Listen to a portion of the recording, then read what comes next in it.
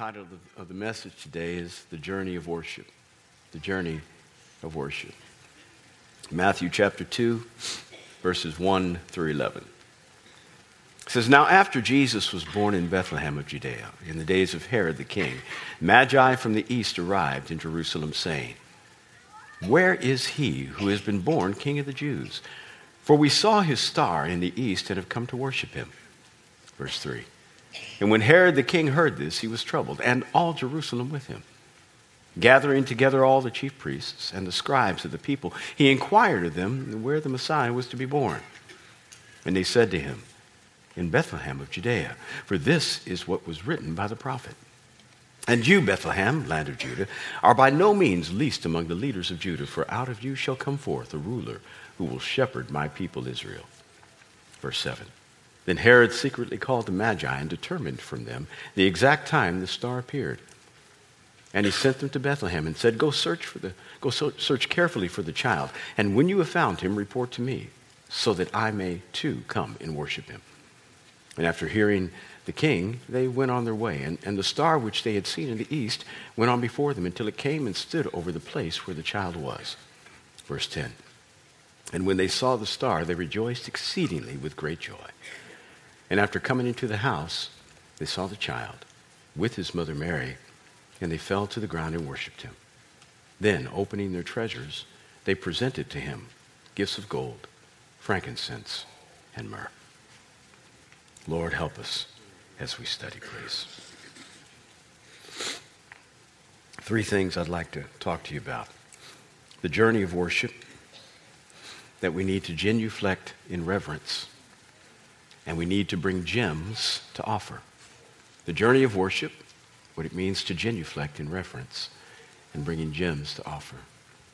This story is a story that is inspiring, yet it is also convicting to the people of Israel. Inspiring that people made extraordinary effort to come see the Christ child. Anybody identified this morning? Extraordinary effort was made on your part to make sure that you could plan well and to have all the presents opened at the right time, breakfast prepared, lunch in the afternoon before you got here. You wanted to make sure that your family could experience what worship means on Christmas. And so you prepared a lot. And though your effort was great, and for it I am very grateful, there was nothing like these men. They came from, we believe, the region of Babylon and Persia. And when they saw this star in the sky, this new constellation, maybe, I'm not quite sure. We're not sure what it was. We just knew it was a new light. And being people that we believe were akin to the same kind of folks we find in the book of Daniel, where Daniel was a counselor to 3 or 4 kings. And being a Jew, he was not native to the kings for which he was a counselor. He was a captive brought in. Yet he was the wisest of all the counselors, and thereby kind of engendered some envy from the others. The king would listen to him more than they listened to his native counselors. There was a time when he was thrown into a lion's den because people didn't like him so much. He was too effective. And these men who had conspired to do away with him were probably in the same order as the Magi we understand here. Folks that were counselors, rulers, people who had influence politically and religiously, had a degree of wealth, represented a king, and had some real power and influence in their world. We also believe that they were astrologers, looking at the stars to help them understand what was supposed to happen through the stars. They believed the stars spoke to them. They were Old Testament horoscope people. Now, just on this point, the stars only tell the glory of God. They don't tell you nothing else. They only speak of his glory. They don't say anything else. That's what the Bible says. The heavens declare his glory. That's what they do. They don't tell you who you're supposed to marry. They don't tell you what's going to happen tomorrow. Be very, very careful. You Sagittarius, you. Be very, very careful now. I don't have time. I don't have time to get into all that, but it ain't Bible. It's not Bible. You may think it's cultural. It may be something all your friends do and you just want to join along. Be careful. Be careful. They saw this star. They said, what is that? And they probably began to search throughout their literature and figure out, was there anything from a previous generation that might tell us something about this new thing that appeared in the sky? Because there has never been anything new that appeared in the sky. Some people say it was Halley's Comet. That wasn't new. That's been going around the universe every 84 years for centuries. That ain't new. So they would know what that is.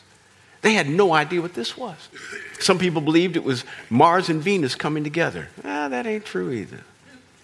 I can say that with emphatic understanding and conviction. Because it says the star appeared later over the house. Any body in the sky, not person, any space, body in the sky, any celestial thing is so far away you can't determine the GPS on the planet upon which it's shining. That doesn't happen. The only way you can do that is if it's close enough where it appears over this house. Not that house, this house.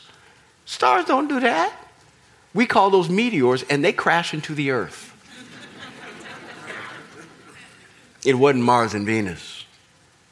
Somehow, in every 2,000 years, coming together in alignment. Everybody's trying to figure out a natural way to explain this. God just did it. And they were trying to figure it out, and they couldn't. They couldn't until probably, and we're not quite sure, and I'm conjecturing here, but I think this is probably the only way they could determine exactly what it was, is that the Israelites had been there for a long period of time and that they were taken captive in 586 BC, right around the beginning of the 6th century, all the way down, it's about 609, all the way to 586, taken captive into Babylon. And they had to establish a new order of worship while they were there because they could no longer offer sacrifice because sacrifices were prescribed only in Jerusalem. So now all of them, everybody, the whole city was ransacked. Everybody was brought to Babylon. They said, how are we going to worship God accurately? And they established these teaching centers that substituted for what they would normally do whenever they came to the temple. And this is where we get in the New Testament, where we don't have in the Old Testament, synagogues. These teaching centers. And they established these places all around the kingdom of Babylon so the Jewish people could still understand who God was and hear something redemptively that applied to the purpose of their being. Be encouraged even in the midst of their captivity. Well, the Israelites, many of them came back. They had some deportations from Babylon and returned to Israel, to Judah, the land of Judah and Jerusalem. But the teaching centers were still around. And the language in which the Old Testament was written, Hebrew, was now translated into Greek. And everybody understood what it was, the Septuagint. So the Babylonians could get it just as well as the Jews. And as they began, I think, we're not quite sure, but as they began to look through these documents, somebody probably found Numbers chapter 24, verse 7, where a guy named Balaam is prophesying. Balaam is a prophet. He's not a Jewish prophet, and he's not a right prophet, but he's a prophet. I don't have time. And when he prophesies, he's prophesying in hopes, meaning of Moab, a king of Moab, against the Israelites. The king of Moab has paid him, please prophesy against these people because I don't think any natural warfare will get them.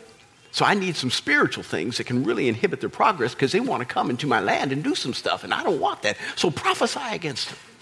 And in the midst of trying to prophesying, in the midst of prophesying against them, he says this. He blesses instead of prophesying against. And one thing he says is a star will rise in Judah and a scepter of authority will come forth from him. A star in Judah. Well, Judah's Israel. We think they saw that and they made a journey without any guarantee. And they brought gold and frankincense. And I mean, they brought things fitting for a person whose birth was announced by a star. Now, the Queen of Sheba in Solomon's day, Solomon was the third king of Israel. He was David's son. Had unparalleled peace, wealth, and wisdom.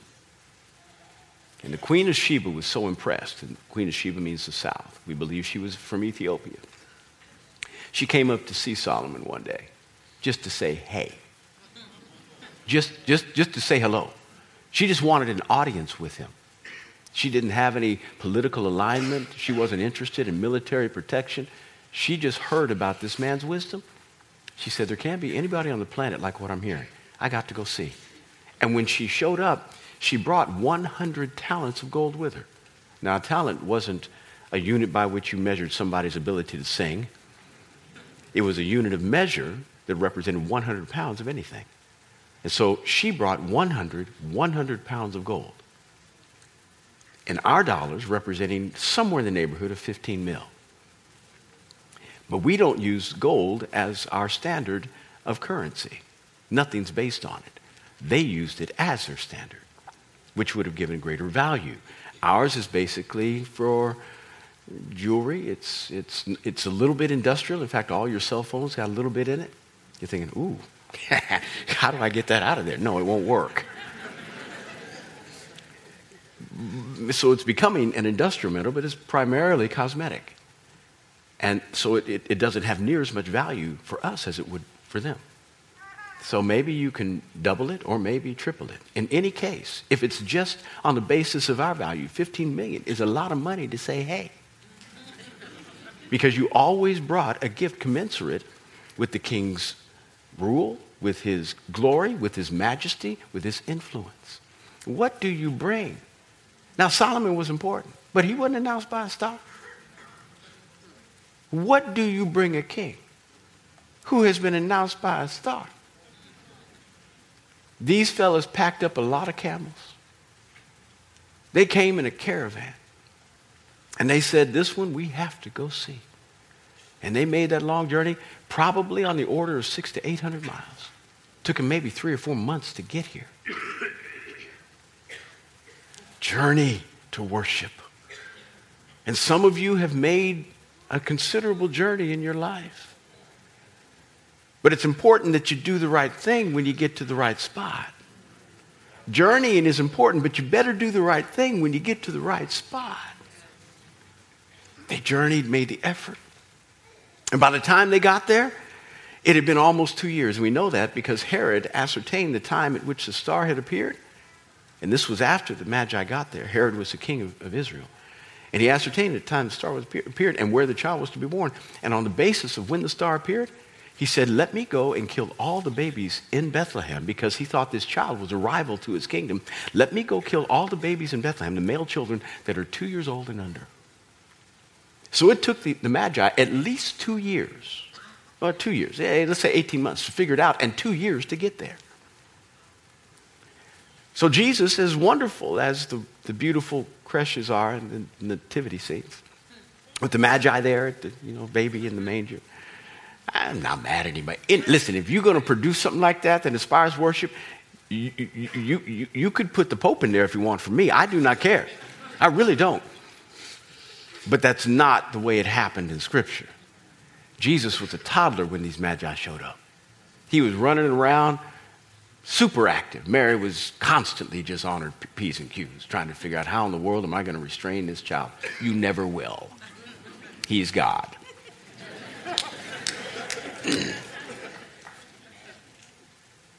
And the Magi show up, but as they begin to journey to Israel, the star disappears. Now, where would people who don't know anything about the people of Israel, where would they naturally go in order to find a king? Capital city. Must be. That's where kings sit. And if this is a king, he's got to be in the kingly line, so he must be born in Jerusalem. So without the star being there for a little bit, they head to Jerusalem. And they get there and they say, hey, we've come to worship the King of the Jews. Everybody in Jerusalem says, what? Who? What are you talking about? What? Yeah, we saw a star when we were in the east, and we've come to worship him. They thought everybody knew. Surely, if they knew, they thought everybody in Jerusalem. This is why I say it's kind of a rebuke to the people who should know, but do not know. And it's the mercy of God that even though his people didn't get it, they finally got it. But they got it through means that kind of shamed him in that he's our Messiah. And we had to have people who don't even identify with him tell us he's born. How did we miss it? And so they begin to look through all their stuff and say, well, this king, where is he to be born? If he's not here, where is he supposed to be? And that's when the leaders and scribes of Israel begin to search. Oh, in Bethlehem. That's where he's supposed to be.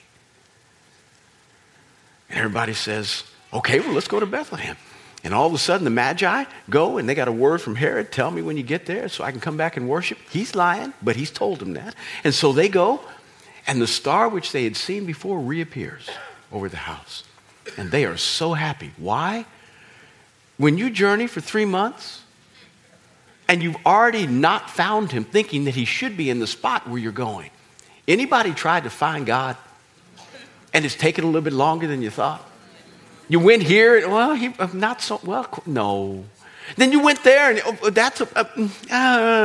and you're looking, and you're looking, and you're looking. You're trying to find the right spot. I hope today we've helped you. And you did not. Now, most of the people who are here because you love us, and you're a part of us, and you understand who we are. But some of you just came in for the weekend. And you got drug here. Merry Christmas.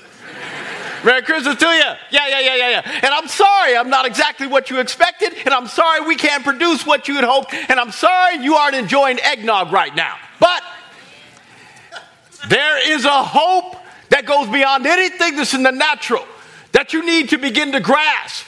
And that you've been searching for a long time. You don't even know how much you've been searching. And you've been looking in the wrong spots. But today, something is happening. You may not have come to the best spot. There are other churches that do it better than us. But you come to a right spot. You can find him here. Boy, they were so happy. We come 800 miles in 3 months, and folk, when we came, didn't even know who he was. We thought we had blown it. Why did we make this journey? Were we wrong? And all of a sudden the star reappears. They are so happy they don't know what to do. Their journey has been worth it. And today, make your journey worth it. The star appears over the house. I don't even know what that is. I don't know. How does a star appear over a house? Is it a burning ball that's small? Because stars like our earth, 1 million of them fit in our sun. 1 million of our earth, that wouldn't work over a house.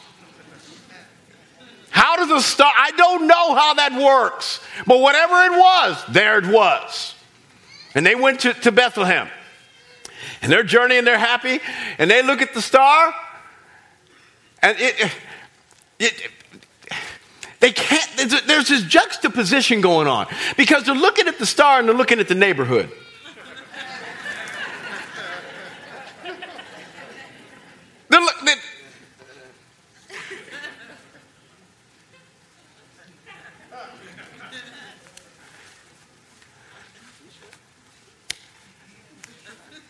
The one who's been announced by a star lives in a townhouse? What the? How? You got to be no palace, no mansion, a condo. He's in a condo. But the star is just. So they show up with this caravan of stuff. And they ring the doorbell. Remember, the only way they got to this house was the star. So they don't know who's on the inside. And they think they're at the right house. They have no other reason to believe not. But they don't know. So they ring the doorbell. And And Joseph comes to the door. They're looking at him. He's got carpenter's hands. Rough. He's a blue-collar guy. They're looking at his dress.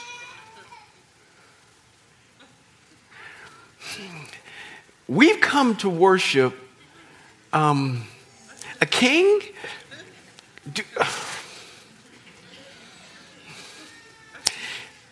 Do you know anything about a child being born somewhere in the neighborhood of 2 years ago that is king of the Jews? Maybe we got the wrong house. Maybe we're just in the neighborhood. And Joseph's saying, looking at them in royal garbs and looking at the caravan of stuff. Come in, come in, come on in now, come on. You got the right house, baby. You got the right house. You have no idea what I've been through with this little human being right here. No idea. If you have time, I'll sit down and tell you, but you got the right house. I love him, but he's been my... Come in, and they see this little toddler running around. And they genuflect in reverence. Genuflect means to bow. Mary and Joseph are blown away because not one Jewish leader has ever done this. The only way this child is getting respect for the first time in his life, other than his mother and father, are from a foreign people. They bow. And I mean, when they bow, it's not one of these little... It is on the ground at a 2-year-old.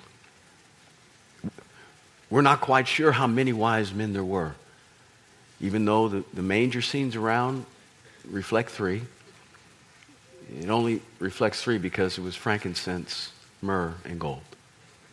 And so they kind of apply one gift to each. It may have been just 2. It might have been 5. We don't know. But it was enough to make an impact on Mary and Joseph, that's for sure. We don't know that Jesus ever remembered. Probably did. He was God. There's just certain things he could do we can't. So he bowed in worship. When you come to the right spot, make sure you get in the right position. Don't come te-a-te, face to face. I got some things I'd like to discuss with you, God.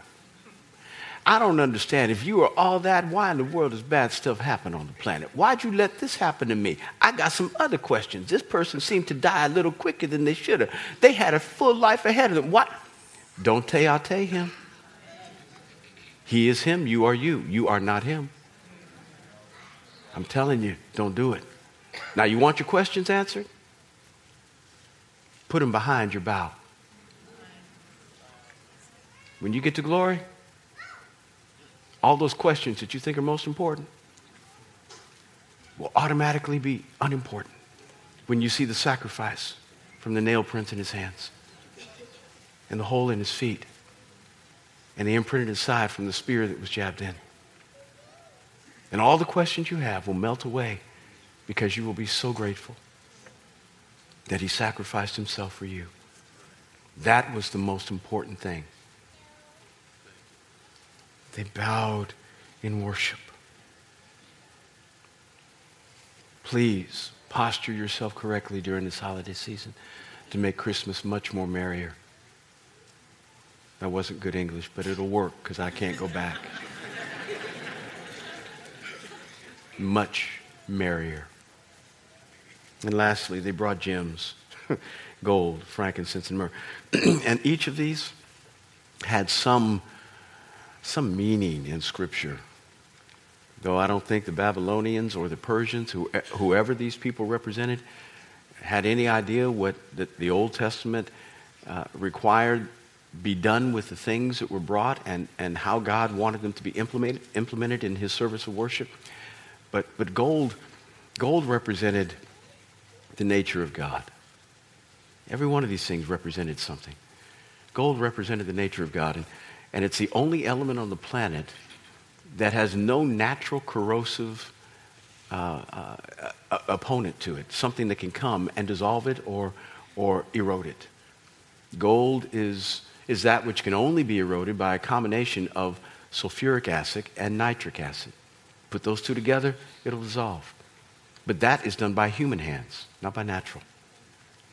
And when we talk about the character of God, it is that which is incorruptible. It can't be stained.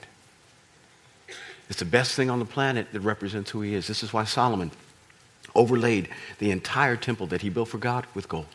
The entire inside of the temple. When you walked into Solomon's temple, gold wallpaper, gold tile, gold paint on the ceilings, gold on the pillars. Everything was gold. Because when you walked in, he wanted people to experience the pressure, the presence of God, and the pressure to be able to make sure you respond well when you are in it. They brought gold, and a lot. They brought frankincense, which was the spice that was to be used for the oil, put in the oil that was the anointing oil for the priest in Exodus 34. So there was anointing oil, I think it's Exodus 34, there was anointing oil that needed to be given to the priest. And that mixture of anointing oil, which became a perfume, was not to be used anyplace else. And the anointing fragrance that they used for incense, when they walked into the Holy of Holies, into the temple, and the priest lit the incense, also had frankincense in it. And it was that which was not to be duplicated in any other setting. You couldn't buy it at Nordstrom's. Couldn't. Only there.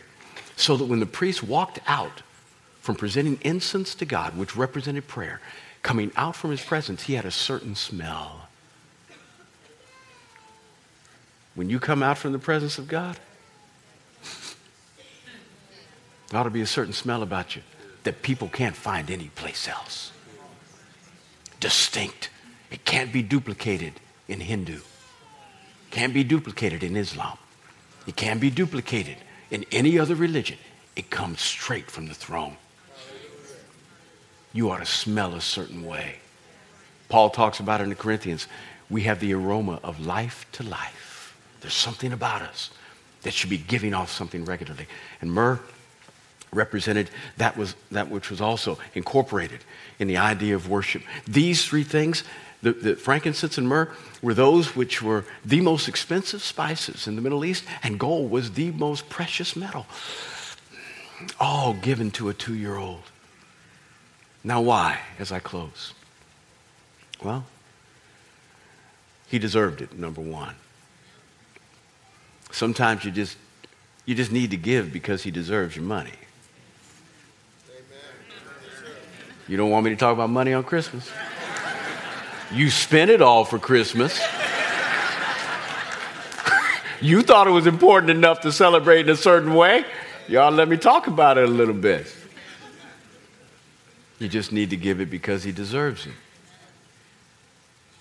They didn't ask, what you going to do with what we give? Now, hold on. We're accountable here. I'm just letting you know that you need to give with no strings attached whenever you give. Don't try to control that which you give. We send out a report every year about what we do with stuff. We are accountable here. But make sure you give with the right heart. But there was a practical reason. In the middle of the night, after the Magi didn't go back, and Herod got hot. I mean, he was mad because they didn't report back to him where the Messiah was. He said, I want you to go, and I want you to kill every baby in Bethlehem. 2 years, every male baby in Bethlehem that is 2 years old and under. And in the surrounding region as well. When that edict was given, God told Joseph in the middle of the night through an angel, get up now, take the boy out, because there are people who are seeking to kill him. So in the middle of the night, this man who had just given up his business in Nazareth, his carpentry business, and now probably had a foothold for business in Bethlehem, and now was asked in the middle of the night to get up and take his boy and this woman away. He's now had his career destroyed twice by this child. Twice. All of his earning opportunity was gone. And now God told him, you have to go to a people to whom you don't even know the language. You got to go to Egypt. I didn't know this I didn't know. I mean, I still would have said yes, but it would have been, I didn't know it was Egypt. I don't know nobody in Egypt. Are you kidding? Egypt. He goes down to Egypt. He didn't have a green card. He didn't have a work permit. But he's got about 10 large.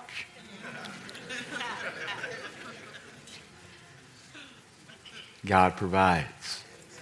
It's going to cost you to serve Jesus. It's going to cost you. It's going to cost you everything. Your reputation. Mary was considered less than all her life. Joseph was considered less than, that he married a woman that everybody perceived had a baby by another man. It's going to cost you your reputation. It's going to cost you something in your career because you make decisions based on kingdom, not occupation. It's going to cost you. But God remembers and he will provide.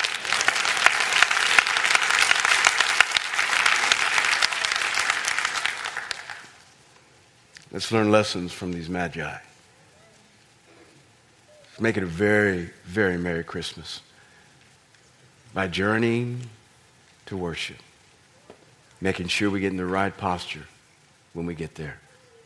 And don't come empty-handed. Come ready to give something to the King who has saved your life.